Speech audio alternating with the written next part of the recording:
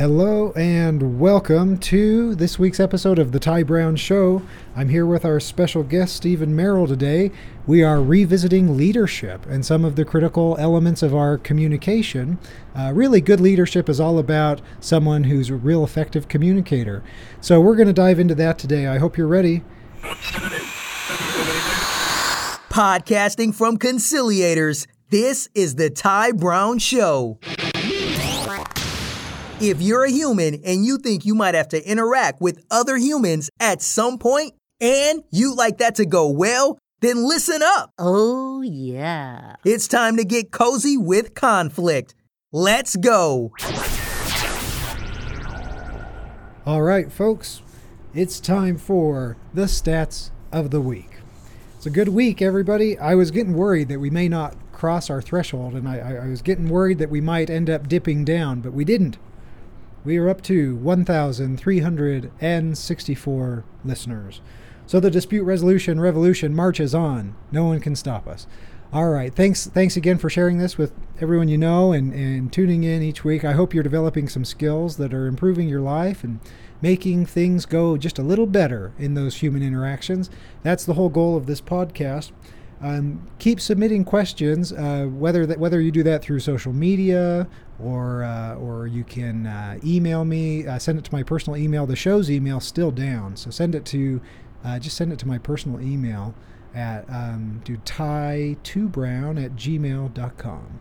Okay, so I did get a question that I wanted to go over this week, and it's something that really deserves a lot more time than I'm going to give it today. But it's something I'm sure you can relate to. Listener says this: why have a learning conversation if you know you're right and you know they're wrong? What a great question, right? Aren't there some times where right is right and wrong is wrong? The answer to this, of course, is yes, there are times. But the question wasn't whether there are times when that's the case. The question was why still engage in a learning conversation? And the reason why you might do that is if your hope is to persuade somebody, if your hope is to open their eyes a little bit and get them to understand you, then you may need to first help them to know that you understand them before they're willing to go there and understand you. So the why is really, if your intention is to persuade or to change, then there's not really a good way of doing that by making the I'm right, you're wrong statement.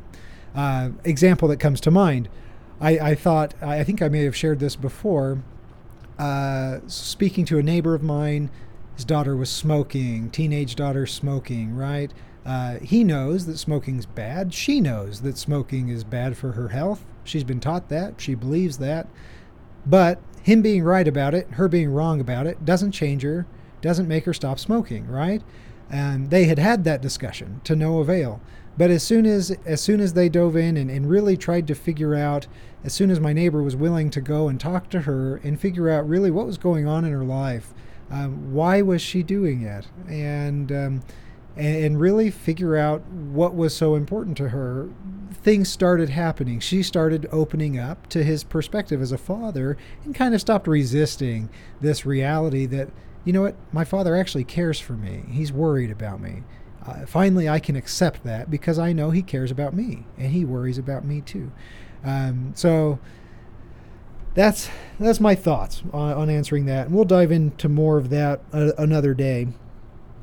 But for now, just know that if you want to be persuasive, the best way to do that is to convince someone that you fully understand them and you still conclude differently. Because then they're going to start feeling like, uh-oh, someone gets me and they still think I'm wrong. And that's a vulnerable place to be, and that's when we start to change our minds on things. So those are my thoughts on that.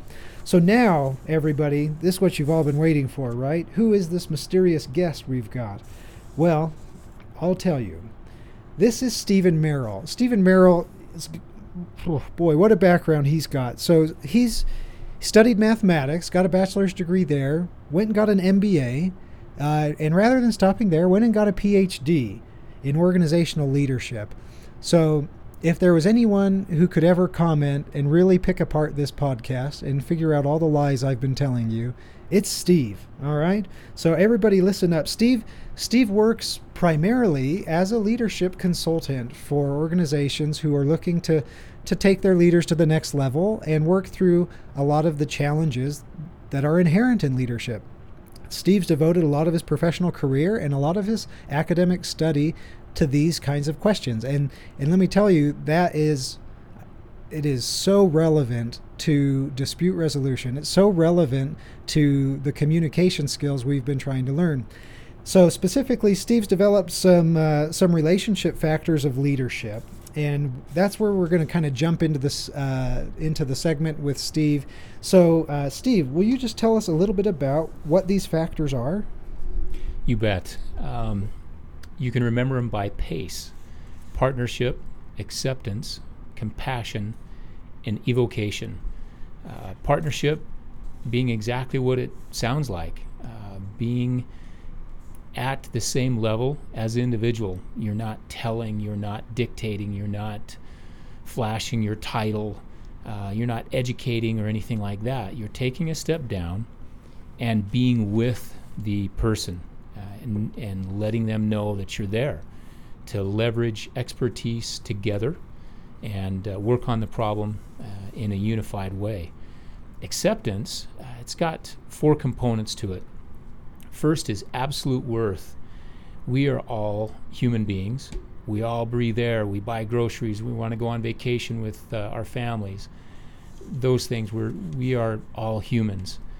Next is autonomy. We respect one another's autonomy. No one wants to be told how to do it, when to do it, what color to make it, and all of those things. We want our freedom to choose. There's affirmation. We want to be affirmed in our good decisions, in our efforts, the things that we're trying to do. And lastly, there is accurate empathy, and that's just not judging one another, understanding clearly one another's differences, but at the same time just accepting them neutrally. We don't have to accept or endorse that someone's an axe murderer, but we put it on the table as a fact, and we just let it be there and try not to judge and react. So those are the components of acceptance. Next is compassion. Compassion is having someone else's back.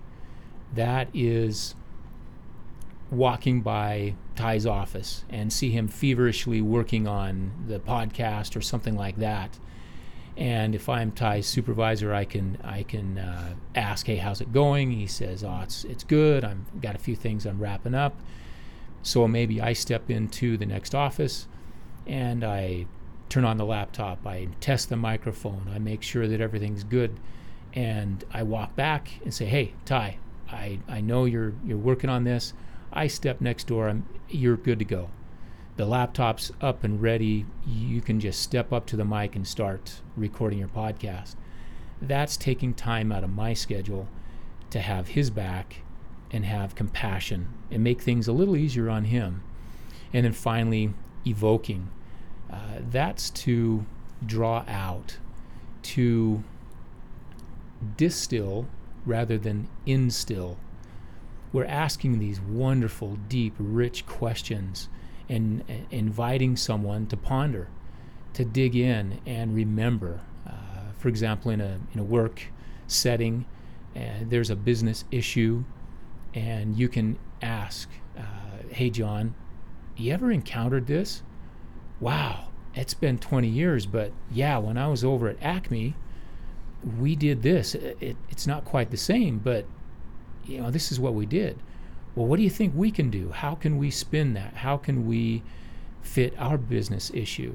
And so when you evoke, you draw out all that wonderful experience and talent and skills, that wisdom that they've got, because you're willing to listen.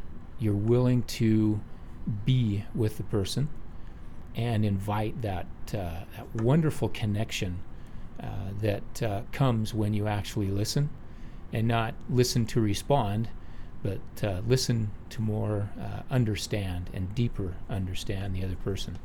So that's, again, you can remember it by PACE, partnership, acceptance, compassion, and evoking.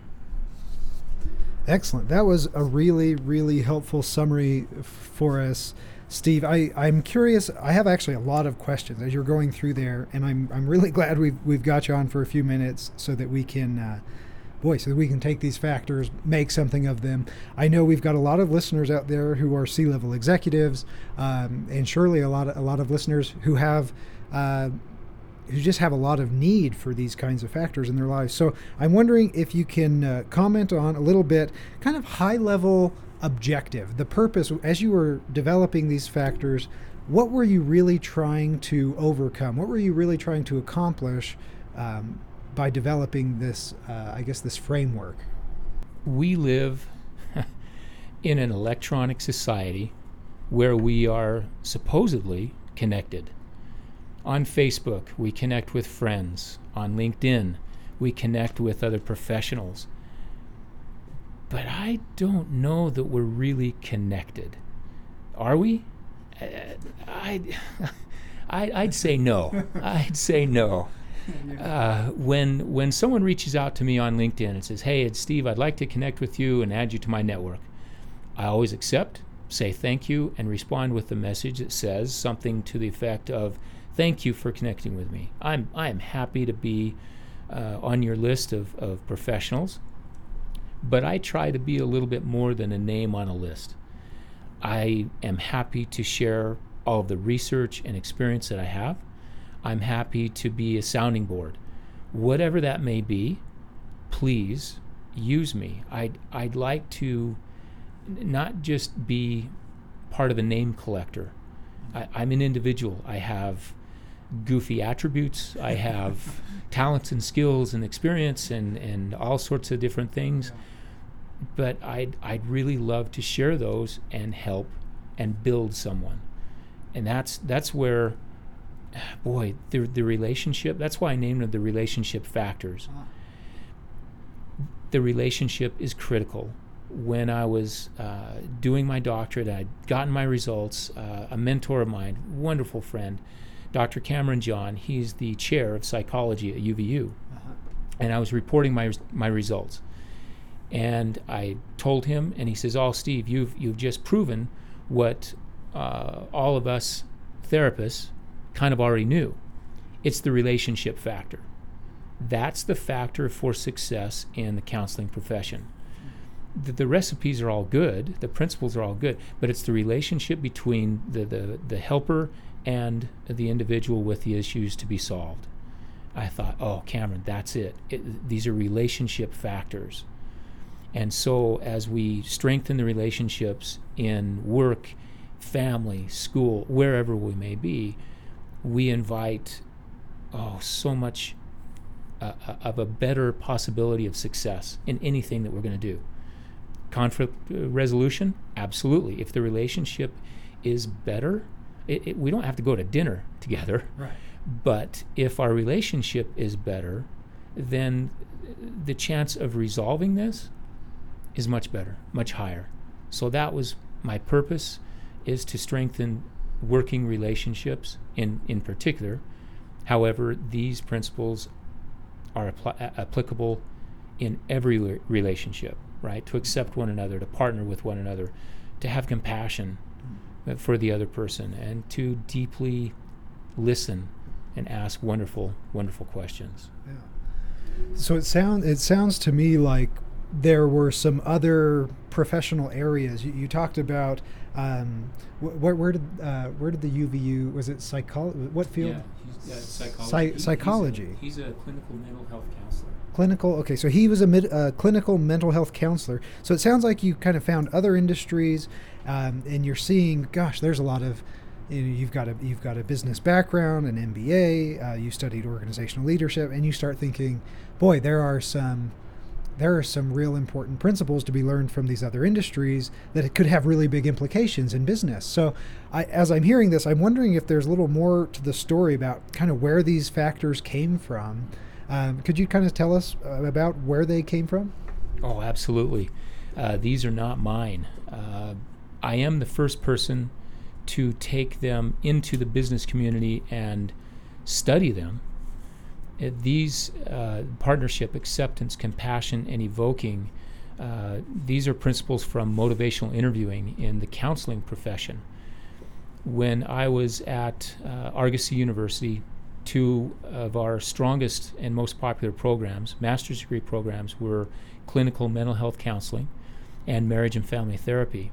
I was invited to a job interview. A gentleman wanted to be a professor for one of those programs. In his teaching demonstration, he taught the spirit of motivational interviewing, which is made up of these four components: partnership, acceptance, compassion, and evoking. I fell in love with them right then and there, thinking, this is just good leadership. This is how I want to be dealt with in a working environment. If my leader were to be a partner with me, to invite me to reflect and ask me my opinion, if I knew that she had my back, oh my goodness, I'm coming in early every day. I'm going to stay late every day. I want that powerful relationship. And so it was there that I knew the direction of my dissertation. I was going to take those principles out of the counseling professions and test for them in the business environment. And so I thought, where am I going to test this? And I thought the best place I can go fishing would be in Utah Business Magazine's Best Businesses to Work For. I thought, if I've got this hunch, I'll go in the best fishing place I can think of here in Utah. And I wanted to know a few things. One, were those leadership traits there? Did those supervisors and leaders practice those traits? The second question was, did anybody care? Do their teams want those? I may be the only one. And so I thought, are they important to those team members? The business tie to that was Hertzberg, who was, I think he retired from the U several years ago, and has since passed away, but he had a very famous leadership theory called the two-factor theory, or the hygiene factor theory. And the top two job satisfaction factors were a sense of achievement and a sense of recognition. So I limited the scope of my study, and I wondered if partnership, acceptance, compassion, and evoking tied to a sense of achievement and a sense of recognition. So those were my four questions, and it came back incredibly successful. Yes, those wonderful, powerful, great businesses here in Utah were indeed practicing the relationship factors. Teams wanted them. The surprising note or bit of information that I discovered was these great companies weren't doing it enough. The teams wanted more partnership, more acceptance, more compassion, more evoking, more involvement in the business issues. And they tied, nothing's perfect in statistics, but they tied so strongly to a sense of achievement and recognition. And I had this thought, thinking back in my childhood, when you make your Christmas present for your mom and dad when you're in second grade, and you mash your hand into that wet piece of clay, and you lift your hand out and you look at it and you think, oh my goodness, this is a masterpiece. There is nothing like it in the world. So you have that strong sense of achievement, and immediately after you think, this is going front and center on my Christmas tree. I want everybody to see it. I want that recognition that I am the next Pablo Picasso. We crave it. We want that recognition. And so when I combined those factors statistically, partnership, acceptance, compassion, and evoking accounted for 62.2% of why a person feels a sense of achievement and recognition. From our friends at O.C. Tanner, who've done extraordinary work on recognition, they've demonstrated how important recognition is and how it drives engagement. I call engagement enthusiasm. That's the easiest word I can come up with. Engagement at work is how enthusiastic are you?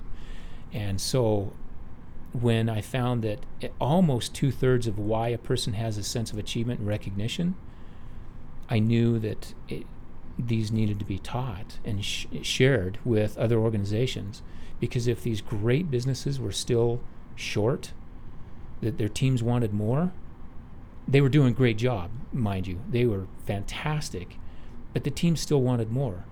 I thought, oh, how much more so do other organizations want these, need these, and how much more successful could an organization be if their leaders would practice those relationship factors. Yeah. Great. Well, thanks for walking us through kind of how you arrived at this discovery, which I think is actually a pretty significant discovery, because in my work with all the dispute resolution I do for businesses, we don't have this exact framework. But I want to just steal it, because we end up inevitably working with leaders who are struggling. They're having a hard time. They've got people beneath them that they're struggling with. They've got someone who has an important role, and the leader sees how they're doing, and their perception is, you know what, they're falling short here, but I don't know how to help them through this. I'm going to go and give them feedback, and I know their reaction. They're going to be defensive. They're going to say, "No, I'm not that way." And then oh great, now all I've done is just soured the day, maybe the week, and this little piece of negative feedback is going to carry over for days and days and days. But look, these factors, if you can communicate using these as a leader, the reaction you get from other people will not be a reaction of defensiveness. It'll be a reaction of feeling recognized, appreciated, that your achievements are not going unnoticed.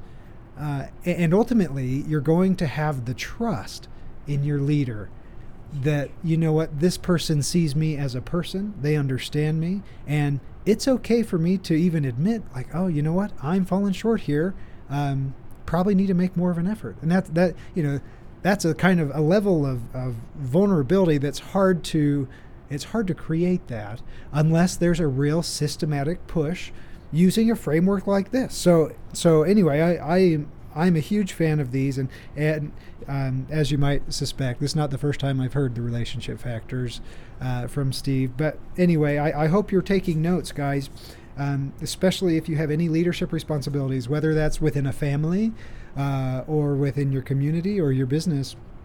These are principles that are going to help you. Even if you can't master them, just make an effort at them and you'll see results, right? Yes. Right. Okay. So let's talk about some of these factors specifically. I'm very curious to hear some of the common leadership failures you observe, and maybe, I don't know if it's easy. You can kind of go in whatever order you want, but maybe just starting, in the PACE framework, starting with partnership. Just kind of tell us, what are the things that people mess up the most?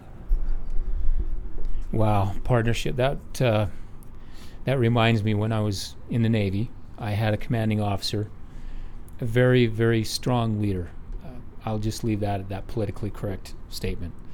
And he was quoted once. In the Navy, you can have what's called a captain's call. That's where different levels of the organization will gather together and can hear from the captain. Ask him any questions they want. Hey, what are we doing? Why are we doing this? What's going on?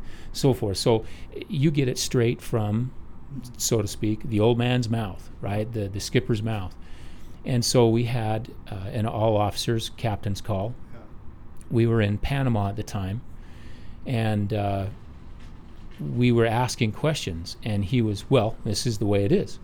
And it was just his explanation, and he was not going to budge. His way was the right way. He was actually quoted as saying, "It's good to be the king." And we very quickly realized that don't ask any more questions. As soon as this meeting's over, we can hit the beach. We can go. We don't have to sit here and listen to this person who is clearly the king. And so after a few bruised shins of, stop asking questions, we were able to, it's like, oh, that's great, Skipper. That's sounds good, and then we were out, we were gone. So there was not that level of buy-in from us because there was no input, there was no partnership. He was clearly the king, and we were not. Being accepted. Can I interrupt? Oh, absolutely, please. Okay, so I, as you were talking, I had this thought. That it should seem obvious to everyone, but it's one of those things that's so simple that it's almost always overlooked. When you arrange these teams of individuals to accomplish a task, say you've got a big project and you assemble this team of all-stars, and it's so funny because say you're in charge of this project, there is a real temptation to want to be the king. But the whole funny part about this is the reason we hire people, the reason we form teams, is because something is inherently valuable about having all these other people that have these brains, that have great ideas and really great experience. And so we bring these teams together. Very often we completely overlook the value. The whole reason we brought them in is so that they can speak up. But in a lot of organizations, there is a culture where it's like, hey, it's like the skipper, right? We don't talk. The skipper says how it is, and then we all just go our way. But that is defeating the whole purpose of having employees. Why even have them? Why not just be a skipper on a crusade, right? So anyway, this is like such a common thing that we see. A lot of leaders are very self-conscious about fostering an environment where people are really comfortable giving their input candidly. But if you don't, then you've missed the whole point of having a team. So anyway, my thoughts on partnership. So move on for us. This is good. I love it. I'll share one thing that I learned today. When feedback is being given, you may unconsciously tend to limit it. Here's a way to not limit that. You can say, I like, I wonder. When someone presents an idea, I like this, whatever it is. I like that, whatever it is. And then instead of picking apart the issues or what have you, because you've been there, you've got that experience, you've been around the block, you can pose that question. I wonder what this would look like if, and then go forward. It takes the defenses down. Anyone who's ever been told to do something has that. There is a wall that gets built up. Sometimes not as high as others, but nevertheless, there could be that passive aggressive, like, I'm going to drag my feet as long as I can, and I'm not going to do this, even though if we know what's right. You spoke of women and smoking and pregnancy and what have you. The facts don't convince. You've got the head, which is data, the heart, and the hand. The data doesn't necessarily convince, but the heart, and when we decide internally that it's that intrinsic motivation, that's the most powerful motivation there is. Money's a motivator, no question. Vacation time, a trip, whatever it may be. But when we decide internally that we want to do something, boy, there's almost no stopping us. And then the hand, as we lead, take someone by the hand, partnership, we walk the path with them to help them maneuver the rocks, the waves, whatever it may be, together. There's great success. Speaking the next one with acceptance, I'm thinking of a social group I'm part of. Happened to be the oldest of the social group, and as members joined that group, we were all kind of on a similar scale, if you will, career, where we were in our careers, education, families, everything was about the same. The last member in this social group came, certainly the youngest, just beginning a career, just beginning education, just beginning family. It was fascinating to me that anytime we would be in the group talking, that individual was the loudest, he was the most vocal, the most opinionated. It was clear. And after learning these principles, I thought, oh, hello, he just wants to be accepted. That's all.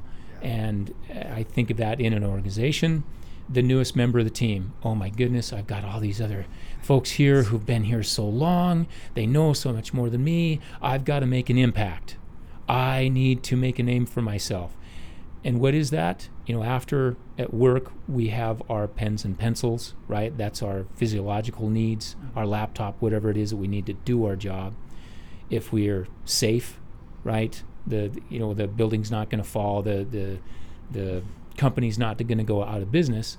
The next level on Maslow's hierarchy of needs is to be accepted, to be part of a group, to be loved. So at work, we're searching for that. Am I going to be part of the team? In our families, where do I fit in my family? We want desperately to be accepted at work, at home, in our peer groups, wherever that may be. It's a real one. Personally, when I hear people, well, I don't need anybody, I'm a hermit, just thank me twice a month with a paycheck, let me go home. I don't buy into that. There genuinely may be like 3 people on earth who don't need to be accepted, but I think everyone else does. Compassion-wise, everyone wants to know that someone's looking out for them. When someone will drop by your house with a plate of cookies and all they have to say is, you know what, Ty, I was thinking about you. Hope everything's well. Oh my goodness. How loyal, how devoted are you to that individual? It's a powerful connection. Simon Sinek talks about, I think, the chemical oxytocin, the service chemical, the leadership chemical. When we serve someone else, it releases a little bit of oxytocin in our brain and counteracts the addictive properties of the endorphins and dopamine. But the only way we can get oxytocin is for us to serve someone else. And what's really cool, when we do it in an organization and we see that the boss has one of our team members back, we get a shot of oxytocin also, and we have an increased sense of loyalty to our boss. When our boss serves us, has that compassion, we know that he took time out of his schedule, her schedule, to say, hey, how's it going? It's like, you know what, I'm a wreck. Really? Tell me about it. And she sits down and is engulfed in our conversation. It's not work related at all. My son has been sick for the past 2 days. I'm worried sick. He's dehydrated, blah, blah, blah, whatever it may be. And the next thing you know, a couple hours later, she shows up with a 6-pack of 7-Up saying, hey, here's some 7-Up, here's some Gatorade, take these home. You're probably out. Oh my goodness. How powerful is that to know she has my back? Again, the loyalty, the trust, as you mentioned earlier, just goes through the roof when we practice these human connection principles. So, quick thought. As you're talking about compassion, I'm thinking in my head, I thought, why is it hard for leaders to be compassionate? Or why is it hard for anyone, even if you're not a leader? Why is it hard to show compassion, to promote others' welfare above your own? I'm wondering specifically in the work context, speaking of a workplace, what are the barriers to showing compassion? What makes it hard in a work scenario? Wow. Because we live in such a competitive world, where we're rated, for example, in the Navy, we were ranked. If I'm the top lieutenant, I'm the bottom lieutenant, and so forth. If you don't get a number 1 ranking as a lieutenant commander in your department head tour, you do not get command. Even if you're a great person, a fantastic leader, if you don't get that number 1 fit rep, you're done. You don't get command. So there's this incredible competition, this mentality, and we see it in business today, right? Yeah. If so-and-so does better than I do, then I don't get the promotion, I don't get the raise, I don't get whatever, fill in the blank. So to be compassionate, we think, wrongfully so, that it shows weakness, or I'm not a great leader, or I'm soft. And that's absolutely not true. It will invigorate the team. It invigorates you.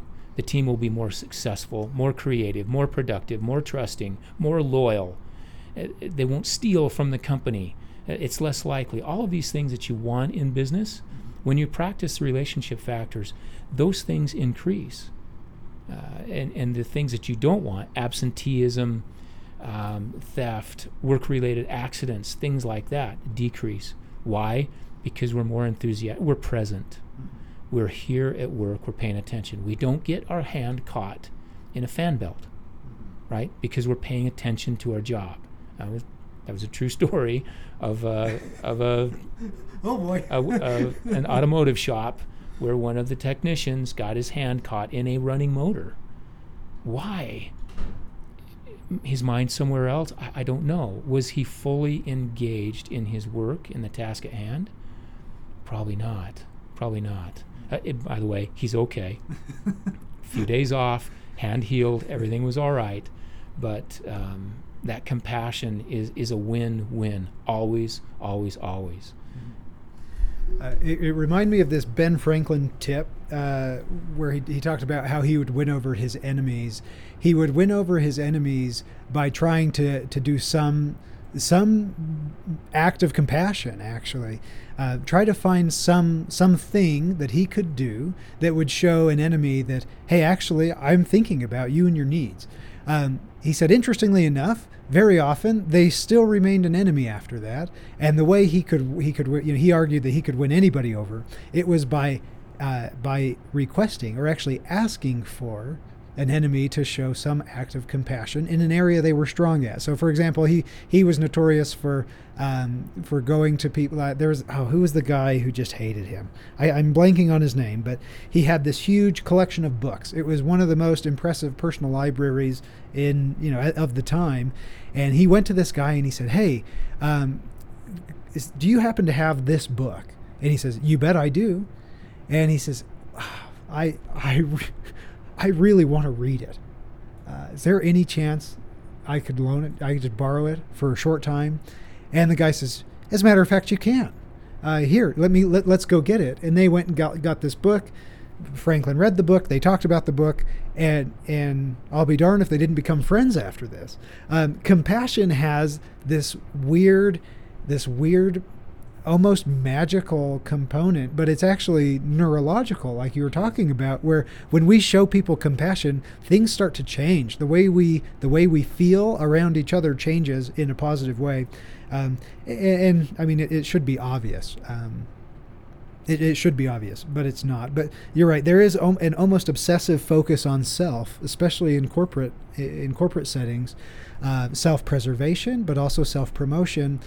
Oddly, if you prioritize individual wins over team wins, if you prioritize individual wins, it usually comes at the expense of team wins. And that goes back to our earlier episode when I told the Scottie Pippen story of when he wanted to be the guy taking the last shot. And the coach was like, well, if you're going to focus on yourself over the team, you're going to have to sit the bench. And sure enough, he did sit the bench, and the team succeeded without him.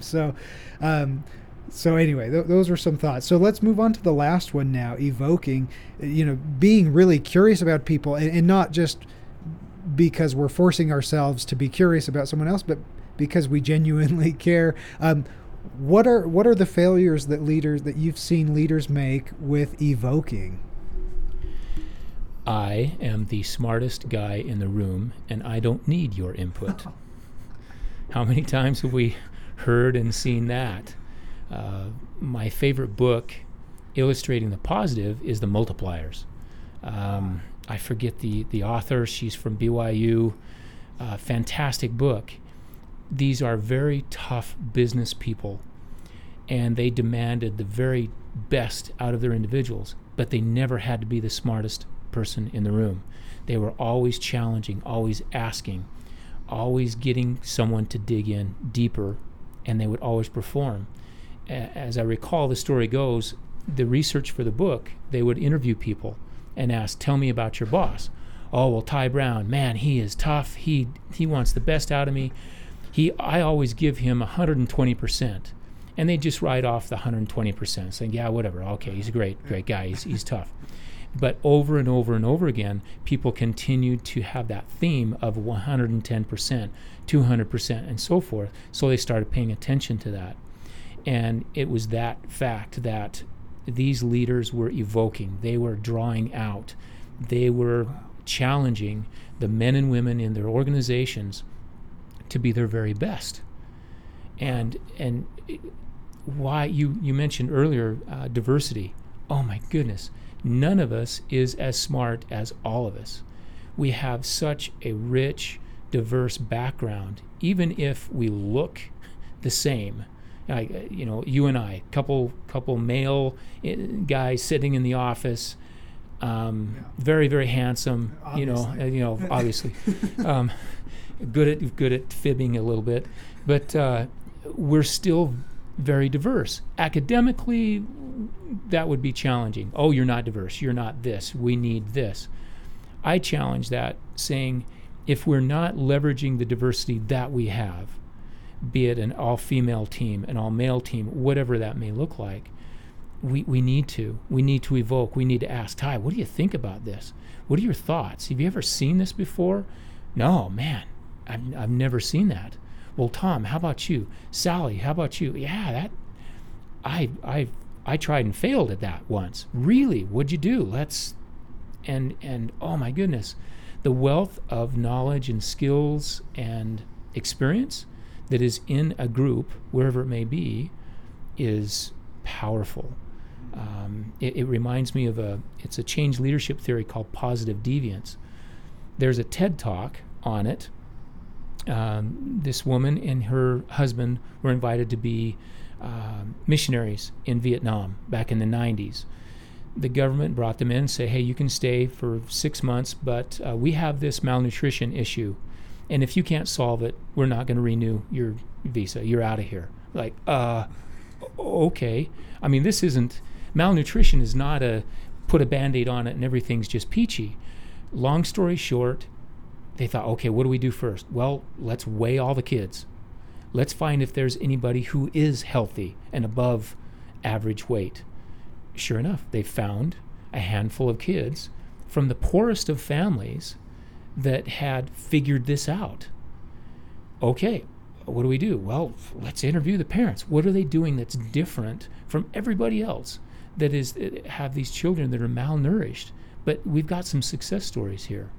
So they began asking, and they were feeding their kids 3 times a day instead of twice.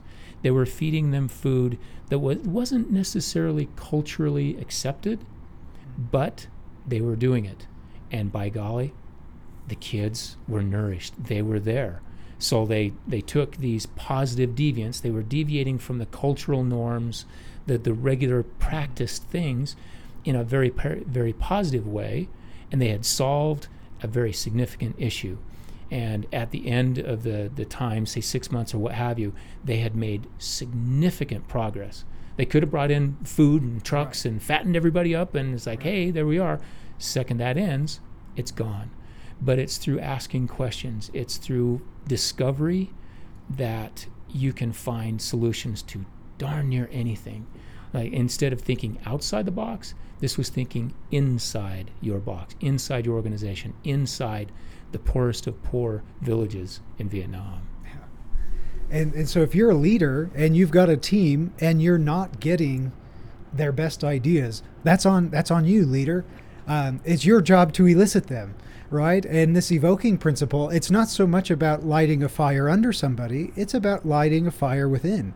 It's almost inception, where a leader is helping someone to be inspired, to look within themselves, to figure out what matters, and then to go for it, to gun for it on their own. So anyway, that concludes our time for the day.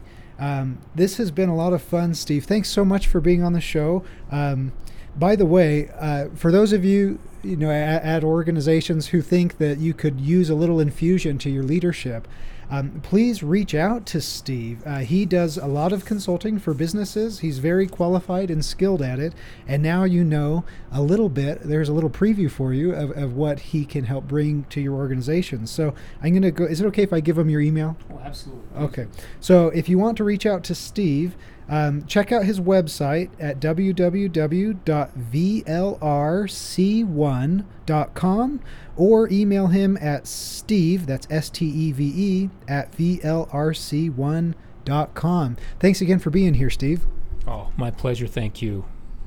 All right. Until next time, this has been The Ty Brown Show.